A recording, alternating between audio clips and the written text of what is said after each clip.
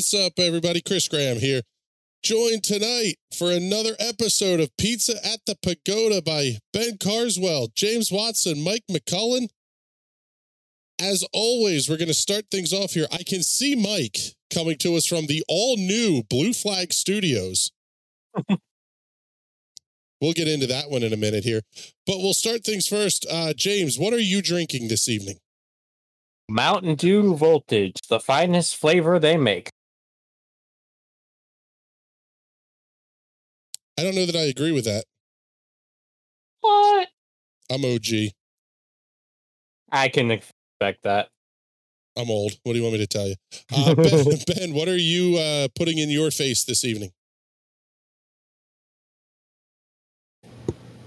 I have a Bitburger shandy thing.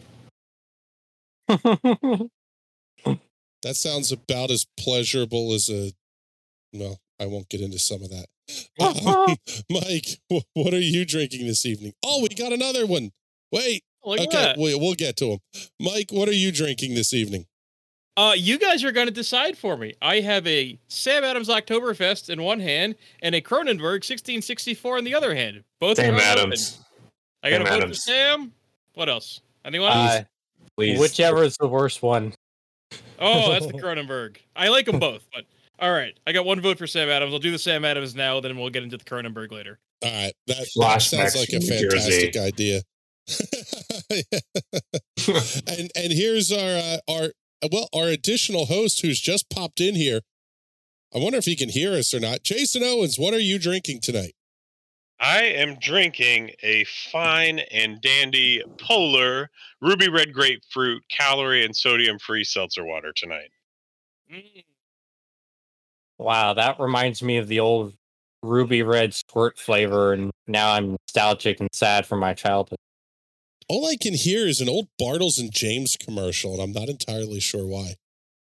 I don't even know that any of you guys are old enough to get a Bartles and James reference. I'm old enough to get a Bartles and James reference.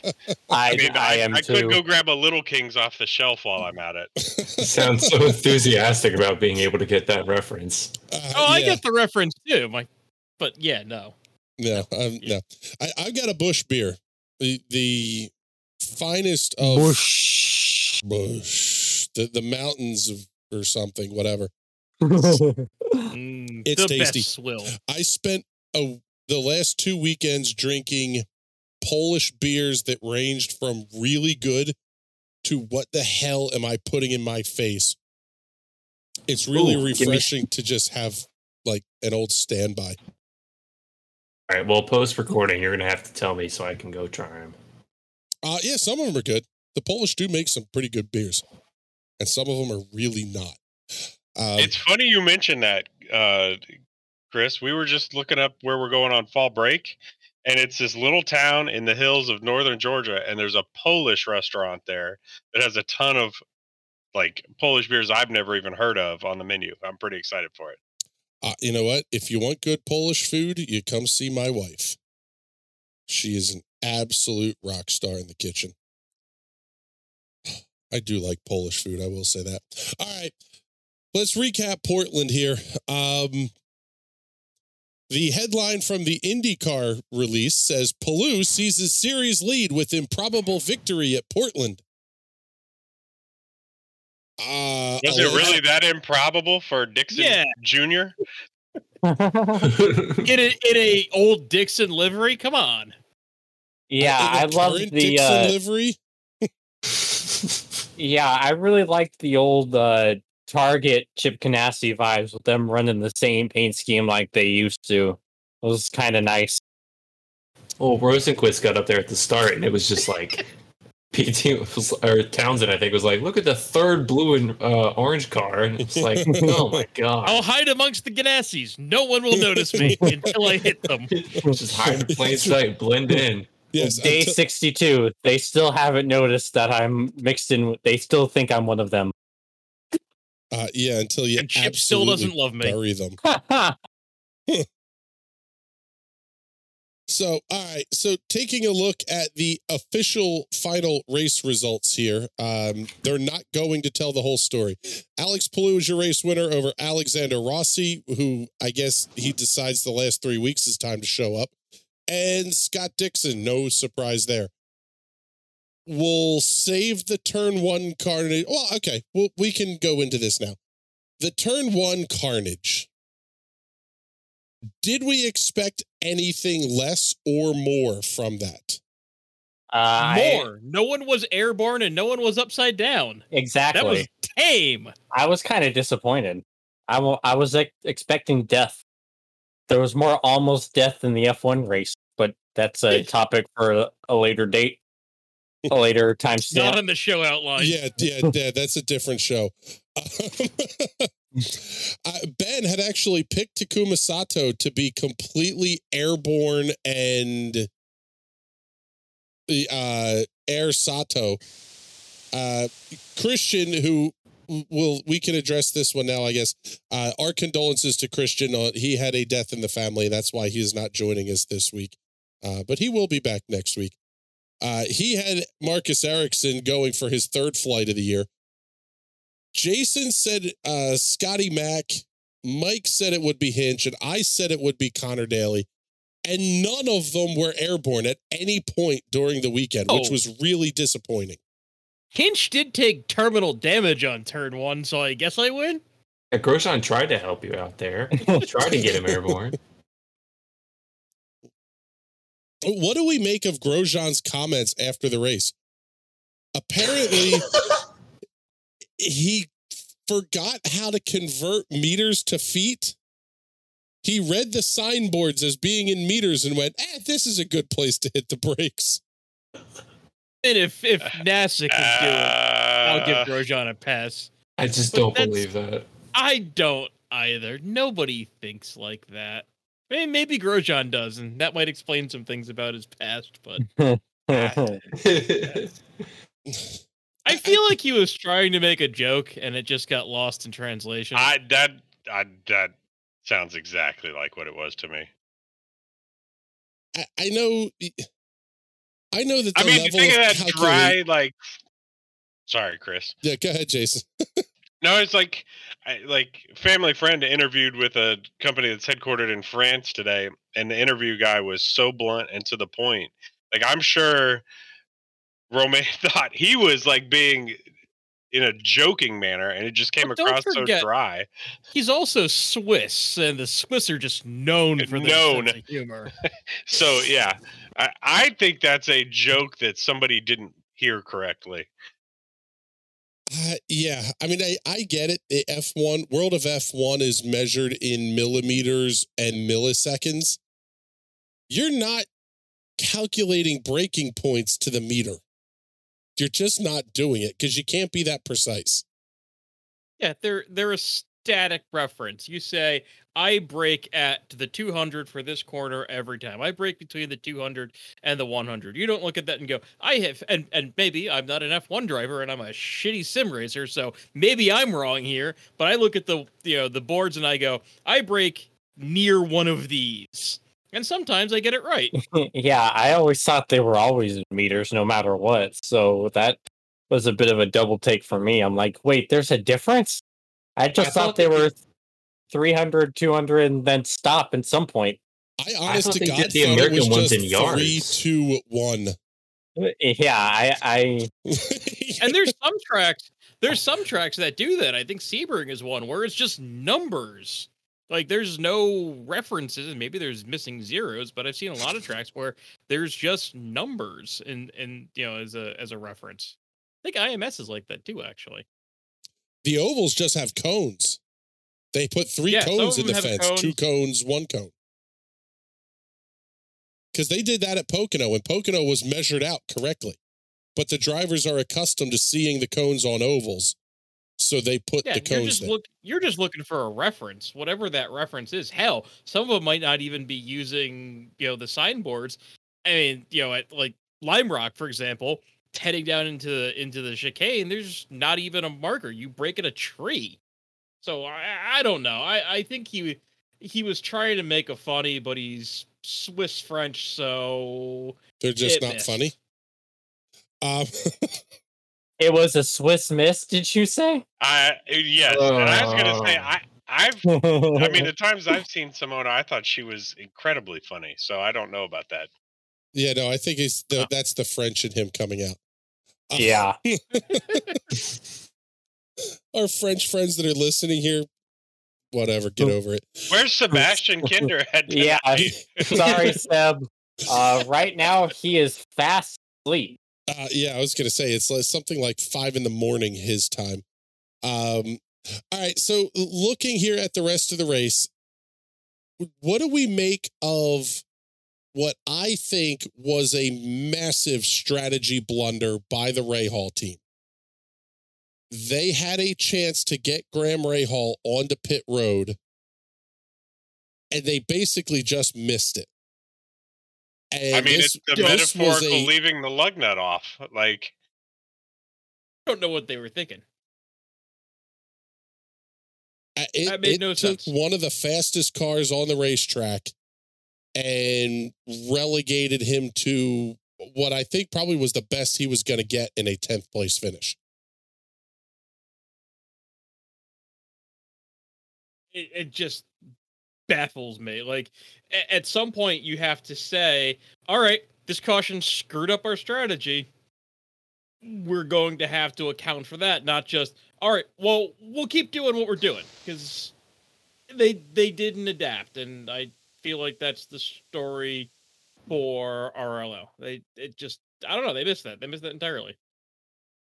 I think every single person watching that race was all screaming in unison going, what are they doing?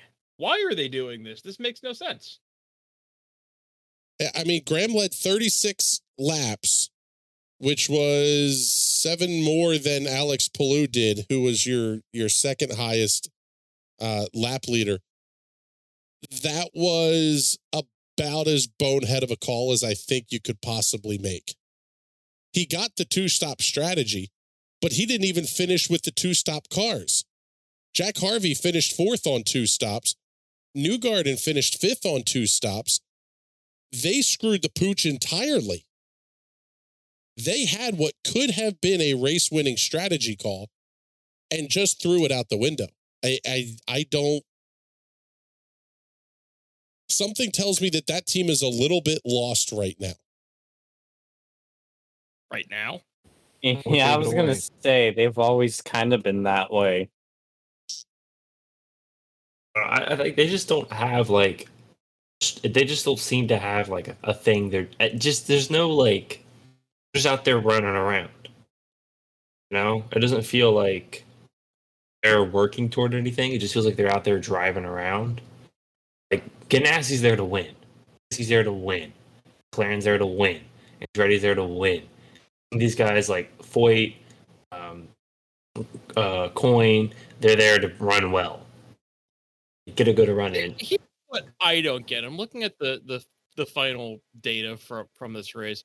Rahal led the race. He was on a two-stop fuel save strategy. Finished 10th. He finished with the most push to pass, with 111 seconds to push to pass less. The only person who had more than him was Castroneves, and he finished 19 laps down, and he had 130 because his day ended early. So, I mean, not only was he on a strategy that got blown up by the caution, it didn't even benefit him from. Yeah, I don't know. I don't know what they were thinking. It makes no sense. I think at that point you come in and you say, "Hey, look, yeah, our strategy got blown up. Let's pit you from the lead, fill you up, have you run to the end, and you've got what you need to finish." And now, okay, we're having that conversation that they're screwing up strategy. They ruined his 500 that he had a legitimate shot to win.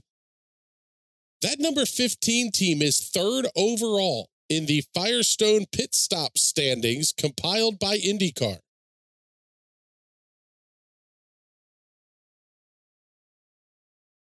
I don't get it. It's Points are awarded after each race based on the shortest amount of time accumulated in pit lane. And the I think they wanted team, to have him in for another 8 seconds on Sunday. Yeah, they probably should have. But I don't get, like, that tells me that your pit crew and your strategy calls are pretty solid because the points mirror the race points. So Joseph Newgarden is leading that one, his Team Penske number 2 team. But then again, maybe not, because Pagano is second in that. And, well, we know what's coming for Mr. Pagano here in the next couple of weeks. Bad luck for the French. Sad French noises. I was going to say, I think that's more of just Pagano racing his way out of a job. What do we make of some of his actions this weekend? He was very much in line with Ryan Hunter-Reay in terms of thought process. I ain't going to be here, and I don't got to pay to fix this shit either. That was the best comment. RHR is driving like he doesn't have to pay the carbon fiber bill. I'm just sitting here happy that there was Penske on Penske violence, and it wasn't Will's fault this time. For once. For once, exactly. Those moments don't happen often, so I have to celebrate them when they do. Because as soon as I saw them, I'm like, oh, no, not again. But then I watched the replay, I'm like, hey, wait, it's not his fault this time. Hooray, party. Now, here's the thing and this is definitely for another show. If these cars had onboard starters, Rahal would have won that race. Because that pit stop, if I remember correctly, that yellow was for a stalled car that they had to go bring the safety guys out for. If they had onboard starters, unless I'm mistaking what one brought out the caution that screwed up Rahal's race, I thought that was the Pagano spin. If they had onboard starters, we wouldn't even be having this discussion. So maybe Rahal's just 3 years ahead. Yeah. Cool. Yeah, he's certainly playing 4D chess, that's for sure. Okay, now, looking at some of the other stuff that has come out of this weekend, obviously Grosjean did himself no favors in this fight with Scotty Mack finishing in 9th. However, the point difference in the rookie battle is 38 points. Could Grosjean get there? I mean, I know he can mathematically. McLaughlin needs 2 bad races. Or a Grosjean win. Man, I thought he had a shot yesterday. He just didn't look like he got that track. I think he even said that. He said he just didn't understand the place. Which is crazy because it's Monza is a knockoff of that track. So not you two. Oh my God. Heard one. The rest of the track is different. I just had to go there. I think Wes paid me some bribe money to say that.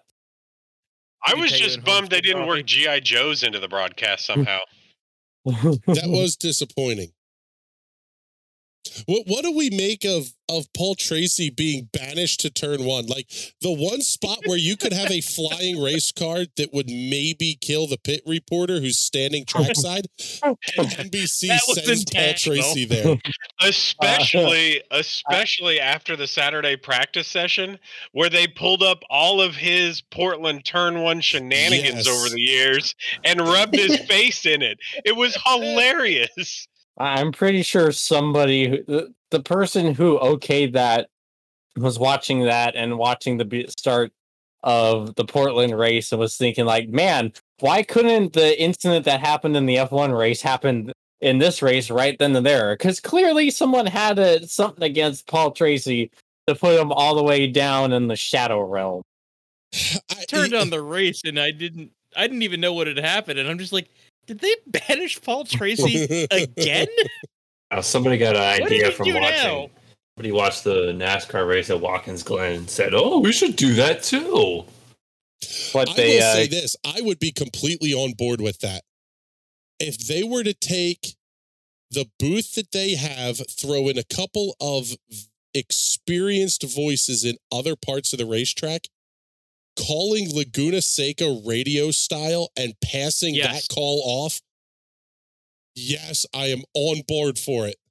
Yep. Well, they'll all in on definitely that. have Hinchcliffe working for him next year, so they could stick him in a corner.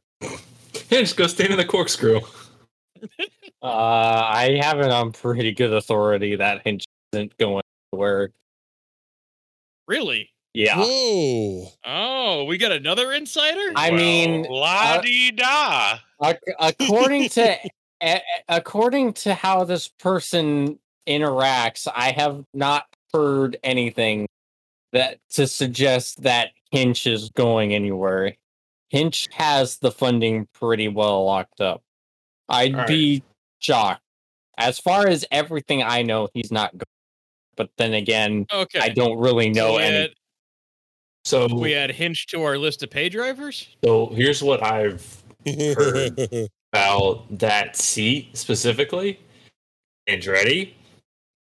They have the two rookies coming up, Kirkwood and DeFrancesco. Grosjean is all but confirmed to go to Andretti. It's a done deal at this point, right? They're just working on his engineer to try and get him there too, or to not have him there. DeFrancesco has the Steinbrenner connection because that's technically an Andretti Steinbrenner seat. The 29 is, yeah. Yeah. That was what Herta ran in 2019. 2022, I think.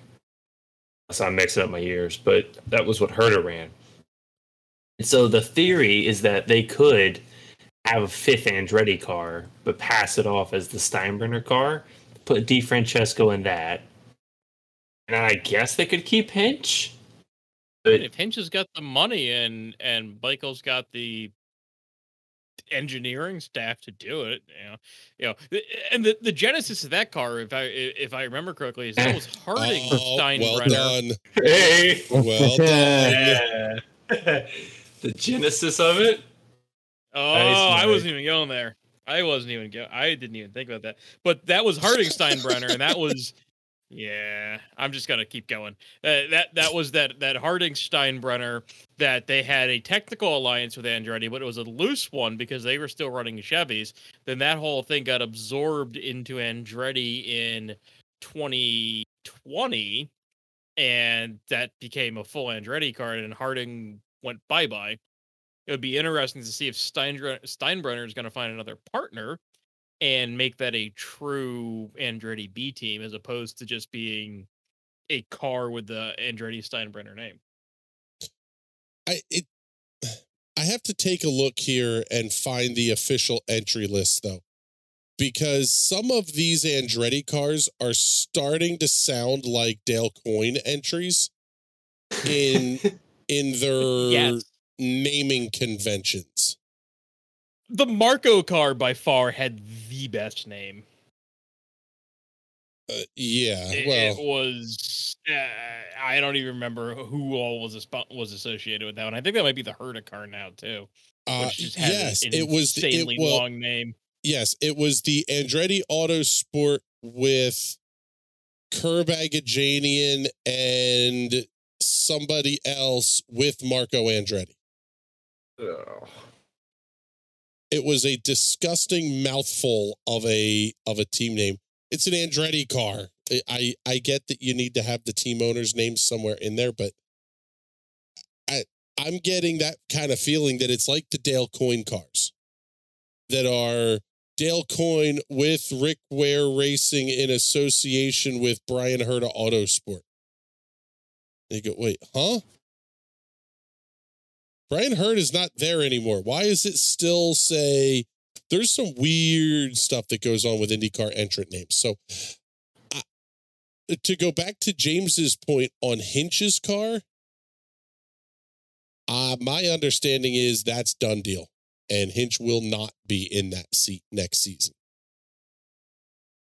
If he's got Because- funding, he could go to Coin. He could go to Coin. There's a lot of seats that Hinch could go to if he has the funding. I don't know that Hinch has the fund. It's exactly like the Gainbridge deal. That Zach Veach's pastor made the connection, and Zach Veach brought the money to Andretti, and then Andretti just screwed him out of the deal. Zach Veach screwed himself out of a deal by driving like crap in Cambridge. Well, okay. Yeah. Yes, but my point was Andretti took what should have been a personal services plus team sponsor deal and turned it into a team sponsor deal. It's good business. Well, if Michael's not going to buy Alfa Romeo, maybe he'll just run 7 cars. You know, put that money over here and just run half the IndyCar field as Andretti / this / that / God, Sauber what is- How long before Ferrari. Andretti Watson Racing? just you wait. Beat you. I You, beat you to that wait. one. you don't know what I got going on. You know I thought always the be pink cars were hustling. bad? Wait for these ones. Hey, who knows? I mean, there's a lot of pink Andretti cars. You don't know why they're pink. I'm fairly certain we do, but Oh, we are way I off think we the do. rails. yeah, really. Good Lord. All right. Wow. We'll continue with the silly season chat here. And we'll kind of fold it back into the Portland race as well. What do we make of the debut performance of Mr. Callum Islet? Other than turn 1 on the opening lap, I thought he acquitted himself well.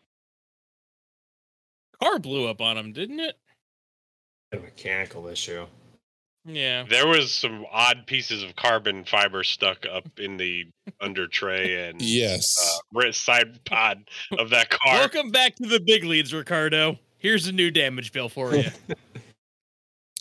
That was the one I really felt bad for. It was like they were hoping for a nice, clean show up, turn the laps, and get the hell out of there weekend. And they did that until,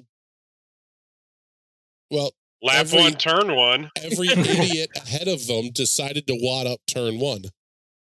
I was half expecting Ricardo to pull the start from pit lane challenge with Ilott there at the start of the race. What is this, Indy fixed? I mean, it wasn't a bad idea. No, if you're looking to turn laps and get this kid a lot of experience, that's probably not the worst way to do it. Yeah, Portland is a heck of a track to go for your first keep it on the track run. I don't know. Yeah, I know it's the that's a last rough one. West Coast stretch and you can really cut costs just going straight, A to B to C, but yeah. This whole Conversation that one. we've had. Sorry, James, but a conversation that we've had over and over on this podcast has been driving standards. That these guys have crap driving standards. And they did it again in this race. If you look at F1 and Monza, and F1 had its own issues, they didn't wad up a bunch of cars on lap 1, turn 1. they just at waited Monza. to halfway through the race where they wadded cars up. Yeah, but then they only wadded up a handful of cars at a time. But it looks bad on a broadcast when, again, top flight of American open wheel racing, these guys are supposed to be the best in the world at driving Indy cars, and it looks like a bottom split race at Monza. It's inexcusable, and the driving standards in this series need to be seriously addressed going forward because it's embarrassing. It's and we as IndyCar fans keep making excuses for the guys, to people that, again, we have a lot of new fans. We got a lot of NASCAR fans watching. We got a lot of F1 fans watching, and they're all going, "The hell? What is this?" Right. Well, how about Ryan Hunter-Reay's wife subtweeting a fellow driver over that contact on track? Did anybody else catch that? No. No, It was hilariously stupid. Okay, so regale us in the details then. did she delete it yet? Because I'm gonna go find it. I don't know if she deleted it or not, but basically, what I thought was a racing deal between Grosjean and RHR, two guys going for the same piece of tarmac. It basically seemed like she was calling for a penalty. Well, they're also going for the same seat. Not that RHR is going for it anymore. but- Yeah, I yeah. think It's there's his probably seat a little now. more to it than that. You know, You're I mean, taking that's my just- husband's job, right? Like, I'm sure that's They part of took her jobs. Damn foreigners coming in and taking our jobs. I was just gonna say it. I'm glad somebody She else must be knew hanging it with- exactly where I was. Like, that was a softball right down the middle of the plate. She must be taking lessons from Emma. Now, to continue that discussion, though, where does he go next season? We can keep playing the silly season game here. So Retirement on his boat. we'll kill some people in Michelin Pilot Challenge races. Just for fun. Just go knock some people upside the head. That's what I would do if I was a retired professional race car driver. I would just go to some like lower level casual series with pro-am guys and just I would pull a Juan Pablo Montoya. Just crush everyone. Then be He's- like, I'm you the just- greatest in the world. He's going to win the Did you- bronze driver category of the Le Mans 24-hour next year. He wins the amateur GT3 section of some WEC race and some track, and then tells everybody that he's won a triple crown. Did you just call the WEC and IMSA amateur though? He did. Oh my lord! I did. Okay. Oh, Wes is going to be so Outside mad. of hypercars. Angry Yeah. West, angry Homestead coffee noises. Yeah. I on behalf of You Wes. should go run No. WTCC. That's what I would do. Go run some like But that's- hilarious, fun series where you get to bang doors and Yeah, go to cool tracks and just go have to- fun. Go to Australia and run the Mustang versus VW Bug or the Mustang versus Mini series. You guys ever seen that? Yeah. Yes. Elaborate. What? Yes. Mustangs What? You've versus never Minis. seen this, Oh my Mike? God. How have I missed this It's one? some of the most okay. So they put them on tracks where they basically make the same lap times, but obviously they make it in completely different ways, and it is some of the most amazing racing you'll ever see. Minis We got- flying around Mustangs in the corners, making them look like they're standing still. And then they get out on the straightaways, and all you watch is Mustangs just come, gone. Here, gone. So it's like a real life production card challenge, except with minis instead of the Slosys. Yes. Sign Have I me missed- the hell up. It was pretty darn fantastic. It's a great show because, like Jason said, the cars make about the same lap time. They just do it completely different. It's so stupid it works. Now That is amazing. I was just watching the replays, the onboards of the start here from Portland this past weekend. Pato O'Ward was completely out of control. Scott Dixon went full nutcase into turn one. That was about one of the more un-Dixon-like things I've ever seen him do. I think Well, there was Rosenquist some- ran into him. Yeah, there was some speculation that Rosenquist got his tire just enough to make it Yeah, look like. I still think he was going in hot. exactly. Yeah, That it was- made it like it was a low margin move, like a very low percentage move. But then he got tapped on the tire, and he had no chance to stop. His Dixon hands were is rocking back driving- and forth. There is some frantic driving out of Dixon that we have not seen before. The I ice- think he is. Sorry, Mike. I was gonna pop in No, with go this ahead. joke. The Iceman you off cracketh. The Iceman's melting. How Yes. about Global warming. yeah? How about old 7-time giving Palou tips on how to handle the pressure? Is that Jimmy Johnson's biggest contribution to that team this season? Is talking Alex Palou off the ledge? I think it's a pretty big contribution I think too. it's Like huge. It's probably Dixon worth is every fighting him. He's not dollar gonna help that him. Chip has paid him. I mean, if you want to have a mentor, Dixon's like, I don't think Dixon is particularly interested in helping Palou solidify his championship lead, like, at all. And Jimmy is like here having fun doing his thing. And Yeah. no, I mean, I would. But don't forget, Palou also has Dario in his corner too. And if there's anyone to teach you how to drive an Indy car and how to deal with pressure, it's Dario. I mean, and I think I've seen comparisons that he drives like Dario. And how about that comment on the broadcast? And I think we immediately called this one out in the Discord, and Jason and I were both like, "Holy crap!" The Ganassi guys saying that Palou reminds him of Zanardi. Zanardi, yeah. That is the highest compliment. Of high compliments that the Yeah. shop guys say off the record that he reminds them of Zanardi. That's huge. Yeah. That is something. And that is something that definitely is a big deal. Yeah, that is. Zanardi was as much renowned for work ethic as he was natural skill. And to have those kinds of comments, that is truly as high a praise as you're going to get from the crew guys. Now, granted, they're talking off the record, so there are some things that people will say, yeah, go ahead, you can quote me on this. And there's other things that they'll say, no, this has to be off the record. And it's as much bullshit as if they were on the record, because they just don't want their name attached to it. So some of that stuff you kind of go, yeah, okay. Continuing with our silly season discussion, though, we touched on Juncos.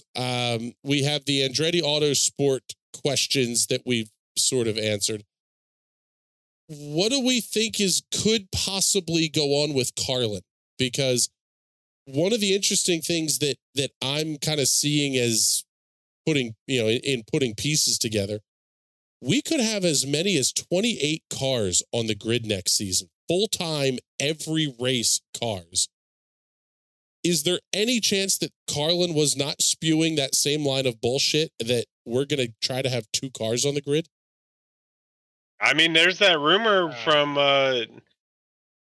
Marshall last week that HMD is looking to move up with, Malukas and my brain quit working, and Lindquist. Yeah, Lindquist, and run them both in a partnership tie-up with Carlin, so there's like a ton of options out there of things that could happen. Makes a lot of sense for Carlin. I don't know what they do with Chilton. I mean, Chilton's not a bad driver by any means, and he's got he had a really strong race this weekend. Good. Okay, He's really fast and practice and quality might too. be a stretch. Right. He is a serviceable, solid at best. Like, he doesn't destroy the car, but okay, be wary of bringing 2 rookies, however talented those 2 rookies are, into a backmarker team, because it's happening in another open wheel series and it's going very poorly. And it's kind of sketchy. Is it fair to call Max Chilton the Mendoza line of IndyCar? The Childoza line? I'm good with that. Oh. I see. I don't necessarily think that's fair to certain guys that may be above the Childoza line here. He's currently 25th in points. No, that can't be accurate, because Dalton Kellett is currently sitting 24th in points. Well, but remember, Chilton missed Indy Road 1. Okay. Yeah, he missed Indy Road 1. They had the he doesn't visa do the issue, ovals. and he doesn't run the ovals. So Okay. All right, so where is Chilton in relation to Jimmy Johnson? Max right. Chilton is 25th in points, sitting at 110. Jimmy Johnson is 28th in points at 82. Never mind. Yeah, Max Chilton is not the Mendoza line of IndyCar. Honest to God, I think it's James Hinchcliffe. He's going to do just enough to maybe keep a job next season. This year for Hinch has been weird too, with the leg, and I don't know about Hinch this year. He's had a really bad year. Wasn't the story early in the season that because of the outside sporting injury, we don't know if it's like skiing or snowboarding or skateboarding, who knows what it was. It was some sporting injury. He couldn't properly brake on the street courses because he didn't have enough leg strength in his left leg. Like, that was a thing, right? Like, I didn't just invent that in my head. James, you want to take that? Yep, I can confirm that with the source that is in fact true. So it's kind of remarkable Hinch is doing what he's doing, considering all that. So I feel like that is why you could feasibly say that he has another chance, because the fact that he was having to drive hurt. If he's still putting up similar results with no injury, then next season, then he's probably going to be on the way out. But I feel like that and his sponsors loving him is the reason why he's going to be able to get another year out. I believe this is just hypothesis. I'm not speaking on anything official. I know nothing official. It's just weird to me that he'd conceal an injury like that. Like, but it's an open secret. Everyone knows that he hurt himself and was struggling to brake it properly. Yet, it like they didn't say anything. It's just weird to me that they'd conceal an injury like that. Concealed to us. I mean, the team probably knows. Otherwise, he might have gotten the ask. Right, it's not like Askew concealment where, I got a concussion and I'm not going to tell the team.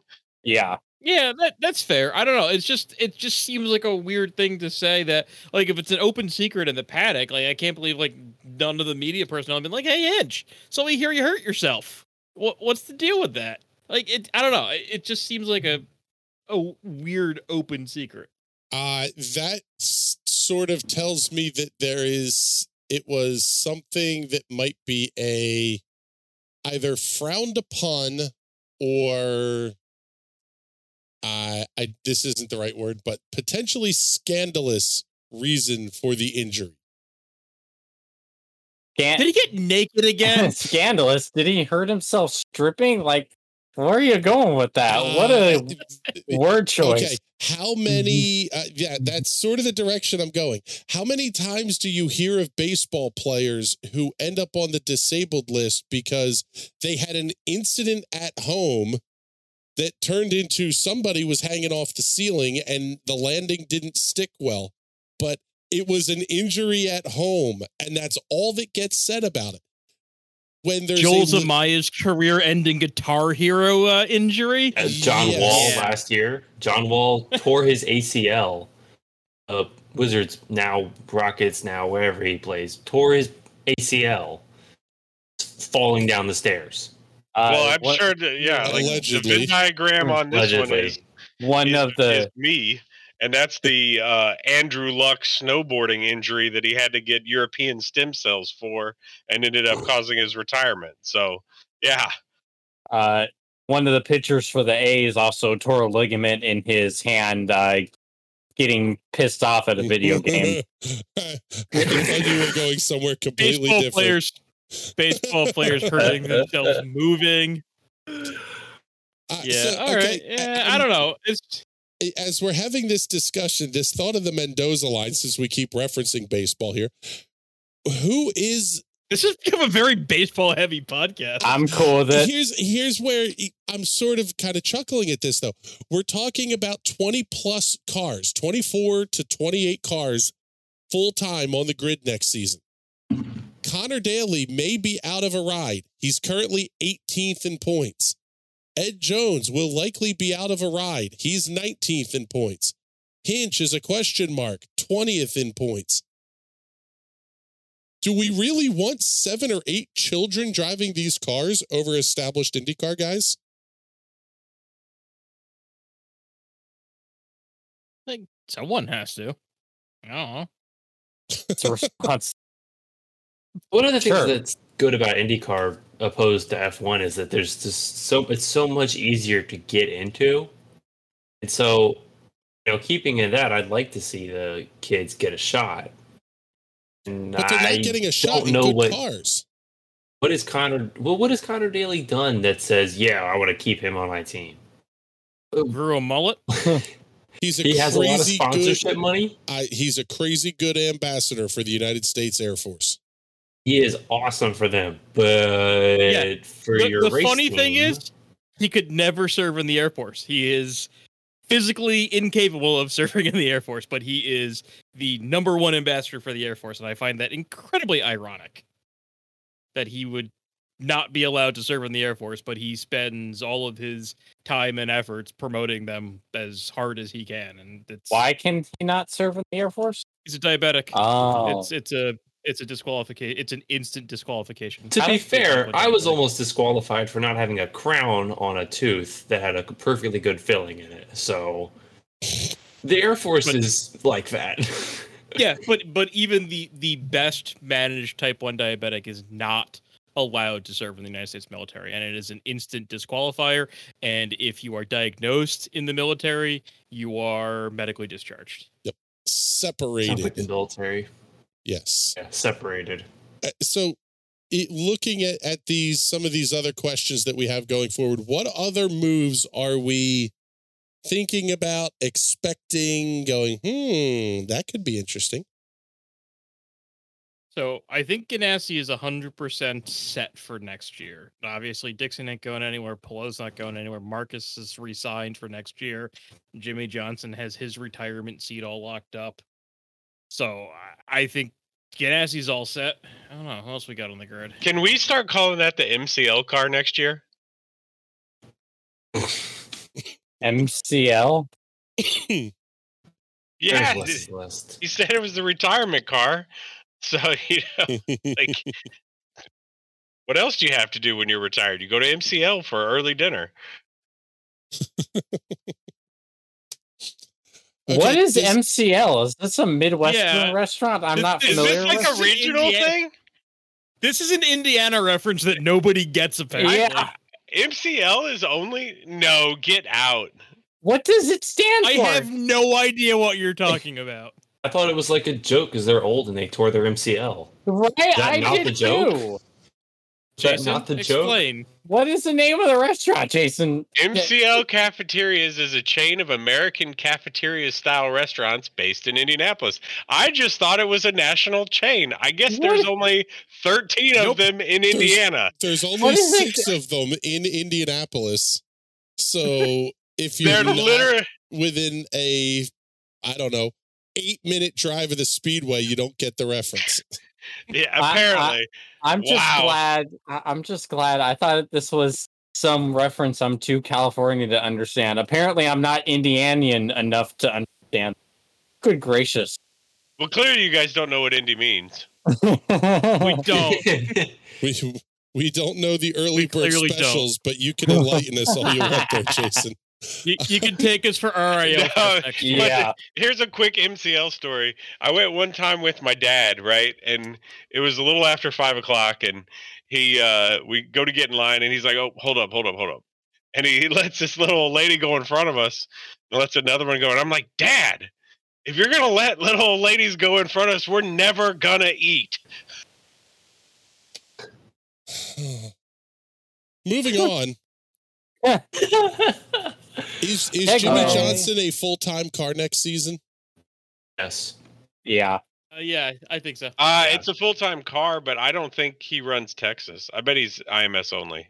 That's my call at this point. I think he does the whole thing. Grosjean does the whole thing. He does the whole thing. He's definitely going to do I think Iowa. he's in. I think he'll do. Does I think Grosjean, there'll like, be one Texas race. does Grosjean walk up to him in the paddock and be like, "You don't have a hand on your nuts if you don't"? Is that Russian? What yeah, was that? what in the world? It was the Polish Give up. Yes, it driver was. in the That is exactly what it was. sequel. Convinced There's going to be Polish accents In rubbing off on Driven Chris. 2. Dude, God, still I'm not even driven. going near that one. Driven. All right. Don't Penske. let Still Driven out. All right. Yeah, Penske said they were going 3 if they don't retain Pagano, which they're not going to. So They'll be 3. Penske is confirmed with 3. Yeah. That makes sense. RLL, speaking of 3 cars, they have that 3rd, and then Rahal, Harvey, and who? so it's Askew is the obvious like number 1 pick there. But Sato said he's not going anywhere. I don't believe that. Yeah, but Sato brings Honda money, and as long as Honda's willing to pay him. I was just going to say, Sato has a ride with that team perpetually if he wants it. Yeah. I think Sato has a ride with any Honda team if he wants it. Not all the Honda So teams. if you're RLL, why would you give up the piles of free or cheap engine leases that comes with having Sato in your program? That just seems silly to me. So if they go keep Rahal, Sato, and just put Harvey in the 3rd car? I sort of think that's the lineup. I think that makes the most sense.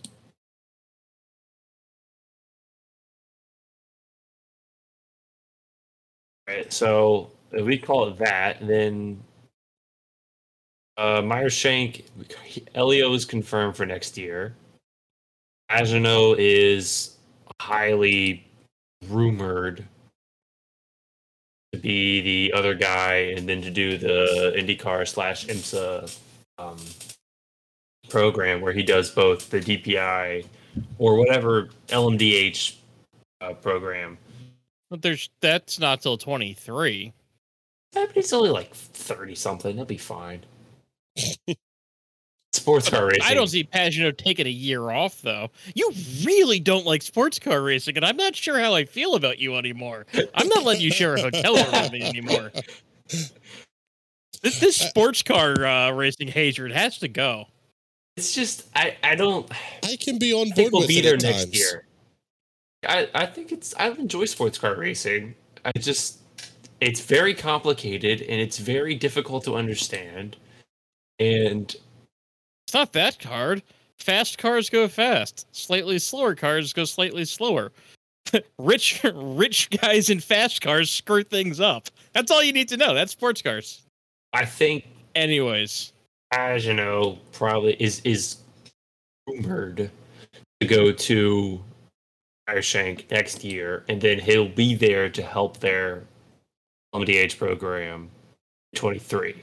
If you want That is the Pagano big for 23, you get him on the books now for 22. You give him a season in IndyCar, and let him run with it. Do they stay at 2? Yeah. I There's think no so. way they go to 3 and there's like in this year. That's just because that puts them at 2 Indy cars and the 1 DPI. And I think that's all the stuff that they're involved in. I don't think they don't have a GT3 program anymore. So I think that makes the most sense. They have a sticker on an IP2K car. Yes, they do. So now you start to get to some of the interesting question marks, because we have not yet uttered the name of Romain Grosjean and where he is potentially going, which that looks like it's going to be one of the 4 Andretti cars. The math on Andretti is really weird. It's not adding up. something is off. Because Herta and Rossi are there. They'll be there next year. Barring something incredible happening. So we got 2. Grosjean is the worst kept secret that he's going to be in the 28 next year. So that's 3. Hinch has been rumored to be out, even heavily rumored to be out, with DeFrancesco, the guy coming in. What happens to Kyle Kirkwood? And do they do that sort of Andretti Steinbrenner separate team, but it's really the 5th Andretti car? They put Kirkwood in the 4th Andretti proper. Here's where we start running into issues, though. It's a large, like we are legitimately running out of all of the Indy cars in the world. Yeah, we're running There out of are engine leases. We're running out of Dallara there is a chassis. finite amount of Indy cars. We're running out of Mid-Ohio that and can Toronto pit stalls. Like, Yeah, we're running out of pit stalls. We're running out of engine leases. We're running out of chassis. Like, at some point, we have to say, yeah, this is where we are.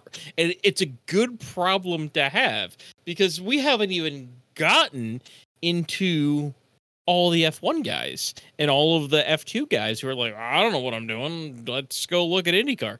We have a legitimate backlog of drivers. It's Coin's not going to announce anything until like a week before the first preseason test next year. We know that that's going to be the case. If Penske goes to 3 cars, Juncos is only going to do 1. ECR's hanging on to VK. So then you've got a spot there. Somebody was rumored for ECR. I think it was Ryan Hunter-Ray. Yeah, and that would make sense. You take RHR, Captain America, stick him with Ed. Air Force would be happy with him if they stuck around and Daly put him there. Clean shaven, short hair, he'll work. Clean shaven, strong jaw, Captain America. As a family, it'll work. Not some crazy guy with a mullet. Or a Dutch driver who goes cycling. He can't represent the Air Force, he goes cycling. It's also Dutch. Yeah. Like, yeah. He did the Navy. I don't think that a non-U.S. citizen can represent the U.S. military. I'm pretty sure that's a clause in the funding. He can represent the Dutch military. I know that there have been issues with what drivers appear in military branded cars. So long as the driver is talented and fits it, the team has to come up with somebody else that's going to be the activating partner, basically. So then I guess the next question becomes, what are we looking at from McLaren? Because we talked about Coin's going to have 2 cars. Juncos is going to have their 1. Carpenter's going to be a 2-car team. That whole third McLaren car rumor has been super silent for the last 6 weeks. Like something got worked out and nobody is talking about it. So that was the thing that was reported, was that the third McLaren car was like I thought I heard Pagano. So what McLaren was saying was like, well, we're thinking about it. We really want to do it in 23, which is coincidentally when all these, Herta VK contracts come off the Daniel books. Ricciardo. I can only dream of Daniel Ricciardo. I can only dream. Oh, that would be so awesome. But those are when those contracts come off the book. And so they're looking at the guys. They were like, if we could get someone young and promising in there in 22, we will. If we don't, we just won't. We're not going to just stick somebody in there just to run a third car. was kind of I think if somebody slammed down a briefcase full of cash, they'd. I think they would consider it, but who's going to do that? RHR? Does he have a briefcase full of cash? Could he bring DHL to McLaren? Does he need to? Like, again, it's McLaren. They've got some cash. And now that's a full McLaren team. That's not Schmidt, Peterson, Arrow, McLaren, whatever the hell we're calling it. That is a full McLaren factory team. McLaren is just killing it in racing right now. Zach Brown is a hero. In Zach 25 Brown years, single-handedly telling rescued you, that team. 25 years, there will be a documentary about Zach Brown, and he will be heralded as a Rick Hendrick, Toto Wolff, Nasty level motorsports leader. Because the stuff he's done, if you look at in F1, what he's doing around the world, his sports car United programs are incredible. And he's Extreme E. Between United, United Autosport. He's got Walkinshaw, Andretti, United. So there's the tie-in with Andretti. He's got the tie-in in supercars with Chaz Mostert and I forget his second driver in there. We are way off the rails. Yeah. Okay. So let's circle back here. McLaren, we're expecting 2 or 3 cars next season. 2. I think we expect 2, and if there's a third, it wouldn't be a huge deal. I think we'd go, oh yeah, that makes sense. Another of the lineups that we think is confirmed, Kellett and Bourdais in the Foyt camp. That makes sense. I think so, but there was a huge rumor dropped by Pruitt about Calderon in one of those cars this week. She tested with them. She tested, That but like fantastic. he wouldn't put it in Prit if there wasn't smoke there, right? Like, I think it was more of a. Foyt can't run 3 cars, can they? They have. I mean, they're but running out Charlie Kimball for Long Beach, just probably because he has a contract with them to run a race, and he didn't run the 500, so he's like, can I get my home race in, please? Just I feels mean, like I'm not people are saying adding it's going to cars happen or add likely, cars. but I mean, I really don't think Pruitt would just like throw that in. No, I don't think Marshall would some throw of that this out if stuff, there wasn't smoke there. One of the things and Marshall and Robin Miller are both kind of known amongst the journalist core as being guys that have a little bit of sway is not the right word. No, but making opportunities for people that may not have them. Connections, yes. So it would also not surprise me if that printing a rumor like that, because he knows some of the initial conversations, doesn't help move that along. Here's the thing with Calderon. I fully believe that we need more women in IndyCar. We had a great run with Danica, with Pippin Pan, and the last couple of years there have been no women in IndyCar. There have been no female prospects in IndyCar. So I certainly would support more women drivers in IndyCar, but Calderon, just there's more talented women out there to. Yeah, Simona needs to ride first. Simona, yeah, Simona, Chadwick. You can go to the W Series and pick some of them out. I mean, there's a shitload of female talent in the W Series. There's a shitload of female talent in motorsports that isn't Tatiana Calderon. I'm sorry. Yeah, I agree. Can we? So one thing I was like legitimately surprised by is I expected a bunch of the knuckle dragging idiots after that wreck in Spa with the W Series to come out of the woodwork and be like, oh, and I didn't see much of that. I was pleasantly surprised by that. They're too busy hating Bubba. They've got their own shit. They're researching the vaccine, I think. Yeah. The Yeah. W Series hater and Lewis Hamilton hater is not a Venn diagram. It is a circle.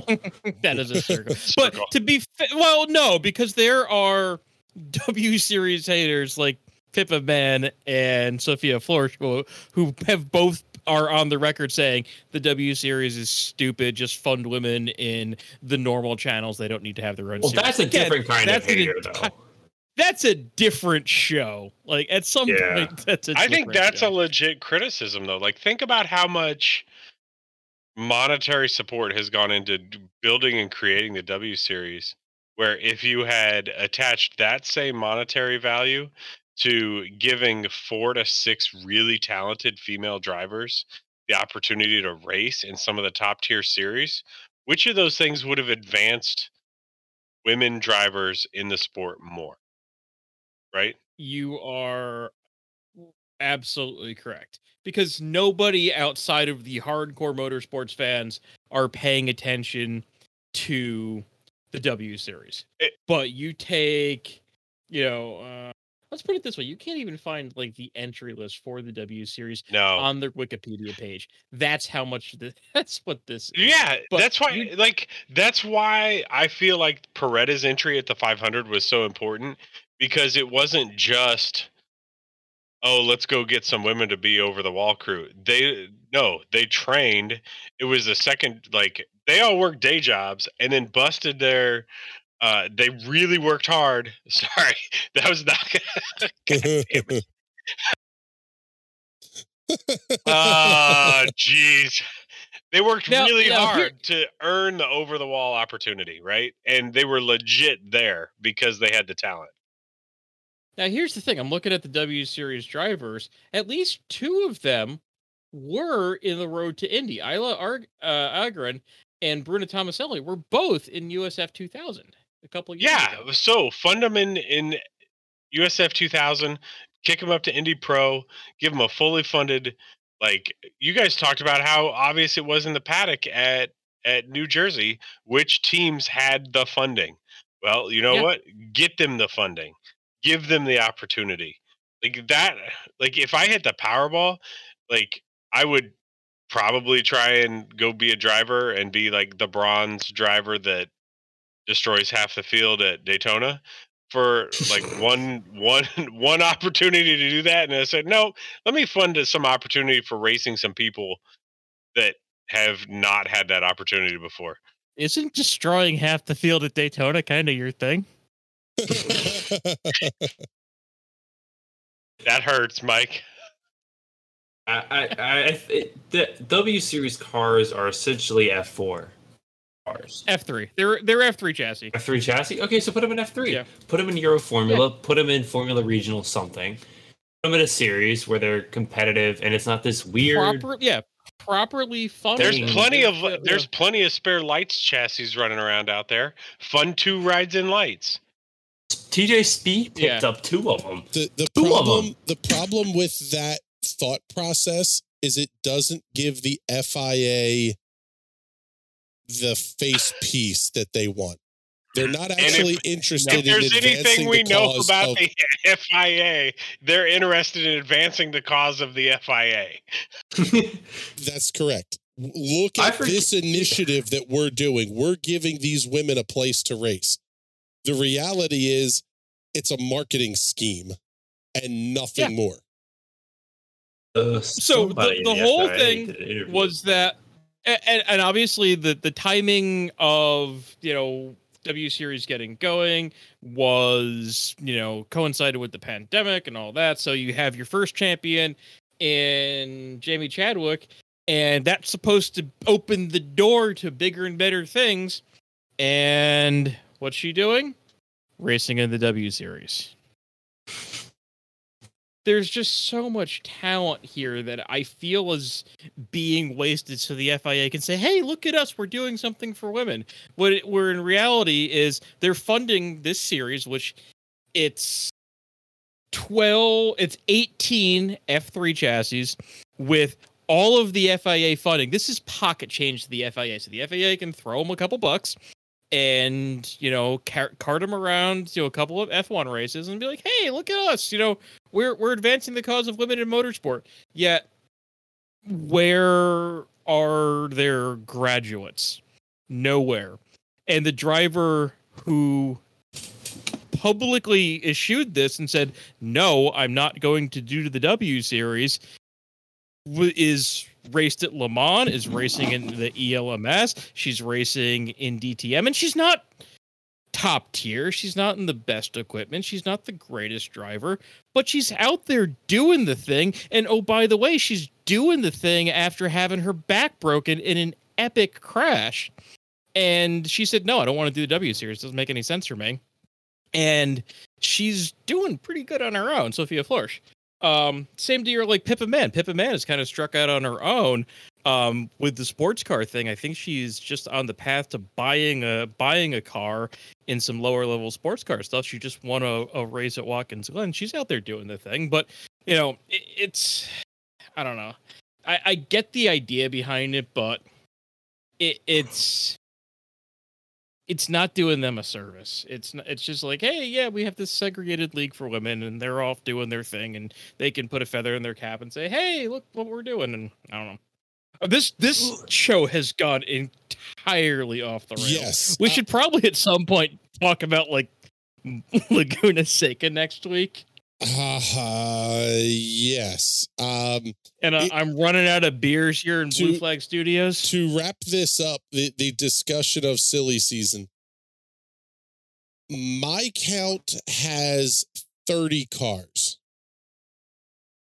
Now that includes 3 that are Indy only, which puts us to 27. But there is a very realistic possibility we could have a 27 plus car grid week in and week out next season. Game on, let's go. All of a sudden, that battle for 15th, you're not talking about Leaders Circle anymore. The Leaders Circle program may have to go away just based on the numbers of cars, and they're going to have to start paying race purses again. Because the race purse structure is about as pathetic as anything that exists in motorsports. Hey, you won one of 17 races, you get $34,000. Hey, I feel like you've been possessed by Robin Miller. That was one of his big causes, was race purses. It quite literally pays $30,000 to win an IndyCar race outside of the 500. Oof. We pay dirt late models more. We pay 410 sprint cars more than we pay to win that race in Portland last weekend. Yes, it's sickening.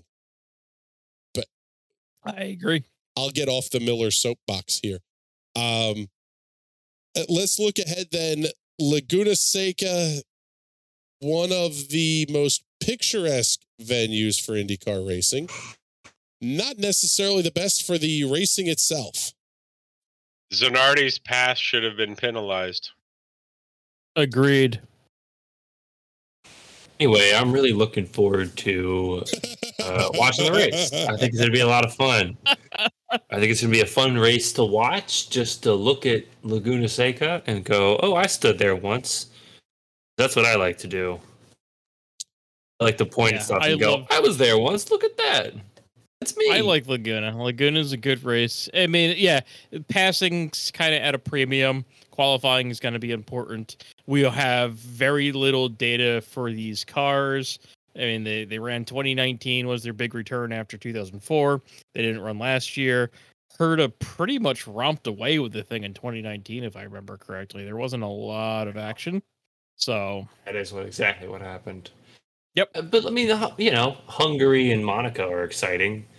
The Netherlands race was not. It was mildly exciting. I think they are. Strategy will be fun. Yeah, it's like Monaco's super exciting trying to figure out like who's walking into the casino and where the biggest yacht is parked and exactly. Monaco 2018 was exciting because it was like, hell, how does Ricciardo lose this one? And he didn't, because you can run around Monaco without the entire hybrid system in an F1 car and keep a fully functioning F1 car behind you because there's no place to get around. I like boring strategy races. I think they're fun. They're It's even a interesting. strategy race. Strategy's fun. It's interesting. Well, here's where you have to ask the question of what do you see in the way of full course yellows, and how do they happen and when? Because that ultimately determines what the outcome of the race is. The fact that IndyCar, and also when IndyCar actually decides to throw the caution. If IndyCar had thrown the caution 45 seconds earlier, all those guys wouldn't have been able to get in and off. Yep. Correct. So, and IndyCar has kind of started making conscious decisions that they're going to wait on a situation for guys to come into the pits, which means, and hear me out on this, that if you are consciously saying, we're not going to throw a yellow because there's a car on the racetrack that's not going to get going, and we're going to wait for people to come in and pit so we don't screw them with our stupid rule that the pits are closed as soon as the yellow comes out, maybe the rule should be changed. If you're engineering around the rule, just change the damn rule. I understand the rationale behind behind closing the pits when the yellow comes out. It stops the drivers from driving like a bat out of hell to get back to the pits and try to get the pit work done that first lap under yellow, when they could be driving through the incident scene. But if you're going to, by practice, leave the pits open by not throwing the yellow, aren't you then encouraging that exact behavior of people driving like hell to get to the pits before you throw the yellow? The difference is when the safety vehicles can't roll until the yellow flag comes out. It just goes back to driving standards again. Yes. These guys need to know. Which is why I think we're going to have a pileup in Andretti next week on the first lap. I think something stupid happens in Andretti. I think someone destroys their car at turn 6. I just hitting it just like a millisecond too early or late and getting it completely wrong, because that's how turn 6 is. I don't think there's any wrecks at the corkscrew. That's my prediction. Bold. The last time? That's a bold strategy, Cotton. I don't remember any in 2019. Again, it's been 2 years. I drank a lot since then. It's like this weird effect where you get so worked up about the corkscrew, and you're like, "Oh my god, I have to get through this safe." It's so insane. You hit it, you get it right. You become hyper vigilant about it, and you do it right every time. And guys aren't gonna make and turn 6 bottom is split so, rookie Miata moves through there. Turn 6 is so like instantaneous that you're gonna get people messing up turn 6 or messing up the turn directly. What is that? The rainy curve? Is that called? Rainy curve's right after the corkscrew. They're gonna mess that up. They're gonna mess turn 6 up. They're going to mess up around the corkscrew, not in the corkscrew. I'd love turn 6. That is one of my favorite turns at Laguna. Because if you hit it just right, you fly out of there. If you screw it up, you're either in the dirt or you've ruined your day. You're turn 7. The left-hand kid coming up the hill. Yes, that's turn 7. 7? Turn 6 is the 180 that's right before it. Because the corkscrew is 8 and 8A is what they're officially called. Can we stop naming turns with sub-letter monikers? How about we just name corners? Oh no name corners. But how is turn 9 at Portland a turn? It's a curved straight. Get out of here with that. By the way, Portland, it's not Monza of America. It's a flat right-hand oval with a couple left-hand curves in it. In a roval? It is. It's a flat roval. Lime Rock is a right-hand oval. with one left hand Yes. kink in it. Lime Rock and Portland are twins. All right. Oh my God, we are so far off the rails. All right, let's review our picks. Let's review our picks from last weekend, because I'm sure this is going to be a fantastic dumpster fire. I don't even remember what I did. Actually, well, we made these picks like 6 weeks ago, so it's okay that you don't remember. It's been a while. Our potatoes of the week, or pineapples, or potato is something else that doesn't belong on pizza. I will fight you on that one. There's a mashed potato pizza in Connecticut that is fantastic. Anyway, but you have to go to Connecticut to eat. On to the picks. All right, let's move on, because this is getting weird. All right, Ben, your loser of the week, Graham Rahal. Oh! He actually called the position. I think that wins. He called the position. He said he would finish 15th, so that makes you wrong. Graham Rahal coming home in the 10th position. Christian picked race winner Alex Palou to be the pineapple of the week. We won't pick on him tonight, though. Jason, you win, brother. Alexander Rossi for potato of the week with a fantastic second place finish. That makes you the big winner of losers. Mike, you had Simon Pagino coming home with a 21st place finish. And I selected Renus VK coming home in 17th. So, Mike, well done getting that pick right of Simon Pagino. And Jason nailed it, brother. Race. Hey, how was I to know that Rossi was going to lose the anvil this week? Really, of all the carnage that happened there, how did nothing happen to Rossi? Right? Like, he deserves something. Anyway, race winning picks. Ben had Colton Herta as his race winner. He finished 8th, so not real good. Christian had Scott Dixon as his race winner. He came home 3rd. Jason took Will Power in James Watson's steed, coming home 13th. Mike had Marcus Erickson, who had a solid 7th place finish. And I had Pato O'Ward coming home in 14th, which makes me the big loser on picking winners. Not totally sure what happened to Pato, quite frankly. He was just not there. He didn't have a car he liked. Yeah. He did not like that car.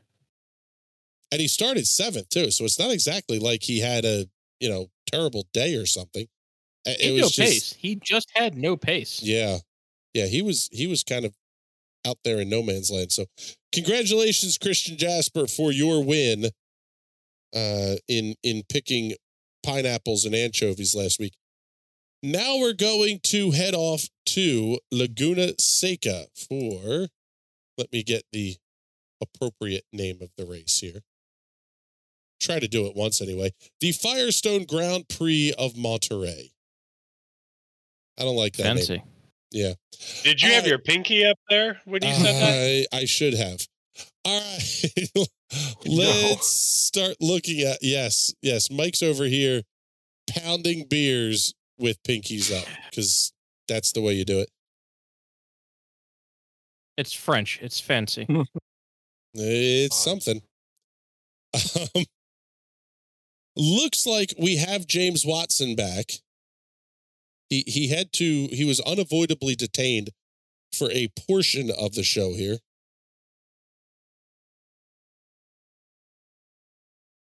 Hello. So let's get ready to pick our winners and losers here this week. Let's see. Christian is obviously not here this evening. So that means the next pick in line for winners and losers belongs to Mr. Mike McCullen. Where am I starting? Let's winner? pick pineapples. Okay. Let's see. so many to pick from. I'm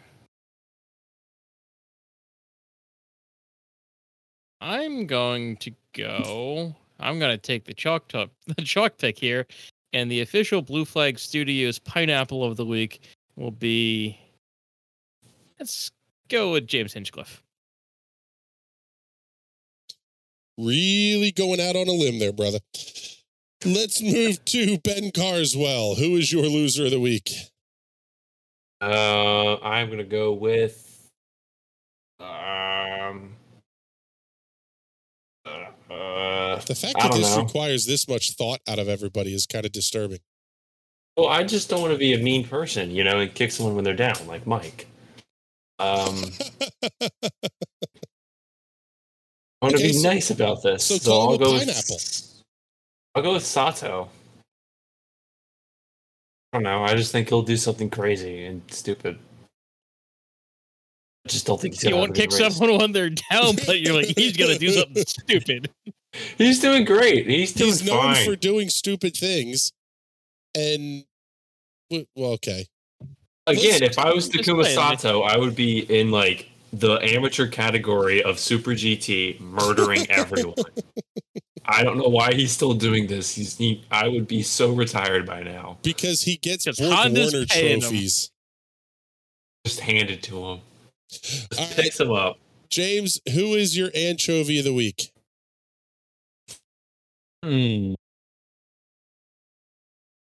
As much as I would like this to not be the case, I can't imagine that this past race isn't a fluke for Rossi. I'd like for him to have another good run, but I get the feeling that his luck may turn for the worse again at Seika. Not a bad pick. It's sort of in the blind squirrel finds a nut territory that he got a good finish last week. So, but we'll see here. Jason, who is your anchovy of the week? Rosenquist. Sounded so stern saying that. I have a feeling he's going to do something really idiotic. Like drive an old Dale Earnhardt stock car with Danny Rick? No, that sounds glorious. That's not idiotic.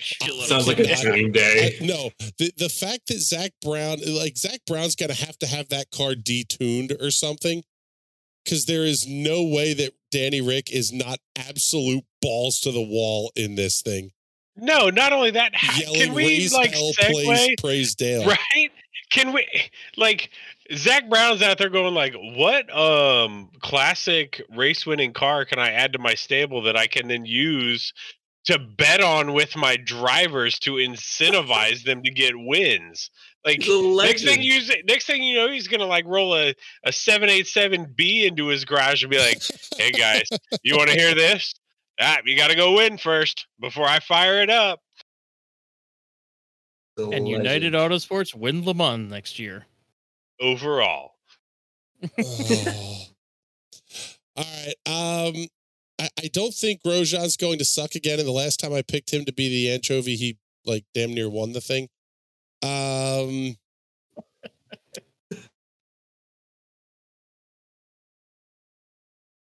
going towards the front here. We lose a championship contender next weekend, and it will be Joseph Newgarden. I almost went with Joe New myself, but I couldn't quite pull the trigger on it. I think that's actually really wise. They're going to start weeding themselves out, is kind of the way I'm looking at it. How does willpower take them out? Hey. Sorry, boss. Yeah, not wrong. Oh, that's fantastic. All right. I mean, we had more Penske on Penske crime this race. It's like a weekly occurrence now. That is true. Again, blind squirrel finds a nut. They were able to stay off of each other for 11 seconds. So we'll go now to our losers of the week last week to pick winners. That means Jason Owens, you're the big loser. You get to first crack at a winner to redeem yourself. So Herta had a great performance here a couple years ago. God, it's been a long couple of years, but I've got to go. I got to back up my. Nope, I'm actually not going to do that because I'm not going to reverse jinx myself. I'm going to go with taco for everybody. Yeah, I think Dixon's going to find a way to pull off the win this week.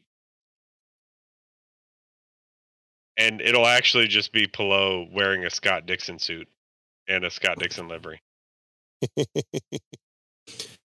The Dixon cosplay has worked so far. That's true. Does he get Emma too? Oh, man. You went there. No comment. We're going to keep this almost family friendly. James, you would be next, but you're just going to pick willpower anyway. So we'll write that one down and skip you. Ben, who's your pick to win next week in Monterey? Colton Herta. Actually, I'm going to change that. Erickson. Oh, you're killing me. Herta felt too easy. It's too easy. I like to live in the edge. That's why I lose money when I gamble. Remind us never to hang out with you. We're not taking you to Atlantic City next year when we go to NJMP. Well, we were close enough anyway. I know a great Howard Johnson's in Epseekin. Just don't awesome. Take the elevator. You can erase the bed bugs. Oh, God. We will tell that story someday. That will be an untold stories after the statute of limitations has expired. Mike, who is your pick to win in Monterey next weekend? So I am going to go with Romain Grosjean. He's run there. He did some testing there before. He absolutely loved the place. It seems like a place that he would enjoy. So we'll go out and say the Frenchman wins on the West Coast. That's actually a gutsy call. It is one of the few places he will have theoretically been back to, which he has seemed to perform well in those kind of situations. I am going way out on a limb. Let's see. Let's do something dumb. No one's going to pick Herta. How about we all guess what JJ's finishing position will be? Okay, we can do that one. Let's get through. You know what? If we're going to do that, then I won't waste the dumb on this one. I am going, man, this is such a toss up. You realize that this entire group of IndyCar experts has not selected Alex Palou, Alexander Rossi, Pato O'Ward. Half the top 5 in points we haven't picked yet. Yeah, because if we do, they'll somehow end up in a dip. Yeah, everybody's avoiding the reverse jinx for the guys they want to win. That's screw. I'm going Pato. Tequila shots for everybody. In before Jim Jam finishes ahead of Pato. All right. IndyCar experts. Yeah. Right. That, apparently, expert no longer requires 10,000 hours of experience. It apparently requires no experience based on the crew that we've put together here. We'll just go in alphabetical. Beer in a microphone. Yes, that is exactly what we are. Ben, where does Jimmy Johnson finish this weekend? 17th. To be clear, you just picked a career best finish for Jim Jam. That would be correct. I've also been a Jimmy Johnson fan since I was a toddler. So that is unrelated. Don't look at the number on the car in my profile picture on Discord either. It has nothing to do with this. Wait a minute, Ben, how old are you? I'm 21. I have been a Jimmy Johnson fan since I was a literal toddler. What the? How am I older than you? All right. Why James, am I? He's just dead. He dead. James, where does Jimmy Johnson finish this weekend? Do you mind? I'm over here having an existential crisis right now. Good God. For all y'all haters, I'm saying he's gonna finish 15th. Suck it. This is the day he comes through. With a 15th place finish. Yeah. All right, Jason, where does all 7-time finish? Well, I thought I was going out on a limb and like the whole time I was going to predict an 18th place finish, which would be a career best for old Jim Jam. Mike? 19th. Matches career high. I've saved the stupid for last. You're picking a podium, aren't you? Jimmy Johnson's getting a top 10 this weekend at Laguna Seca. I like it. I like how you're thinking. That's a podium for him. Hey, Chris, you may need to delete your account. IndyCar experts. IndyCar experts. You know what? I am doing... One, it really doesn't matter for anything anyway.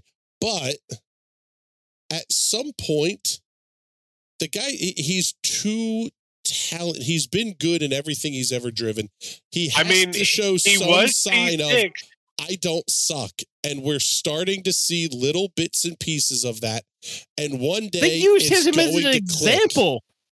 In practice, they were like, "That's the thing to do." Yeah, and it was Jimmy. And it was Jimmy Johnson. He ran legit, even though it was pit cycles and strategy. He was P6 in the race.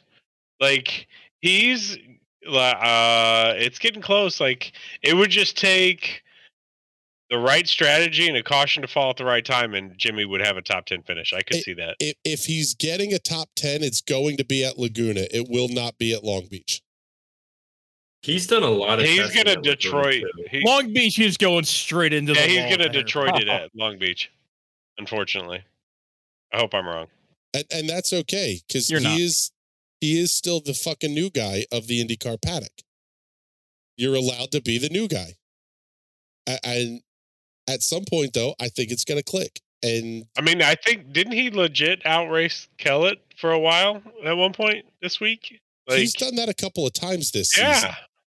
Like now, granted, that's been progress. The battle for 22nd, but damn it, he can't suck forever. So I've got. I Jimmy still Johnson think they should have let him finishing. do a season in lights. There's not a chance he was doing lights. Good God! All right, in summary, summation, and review.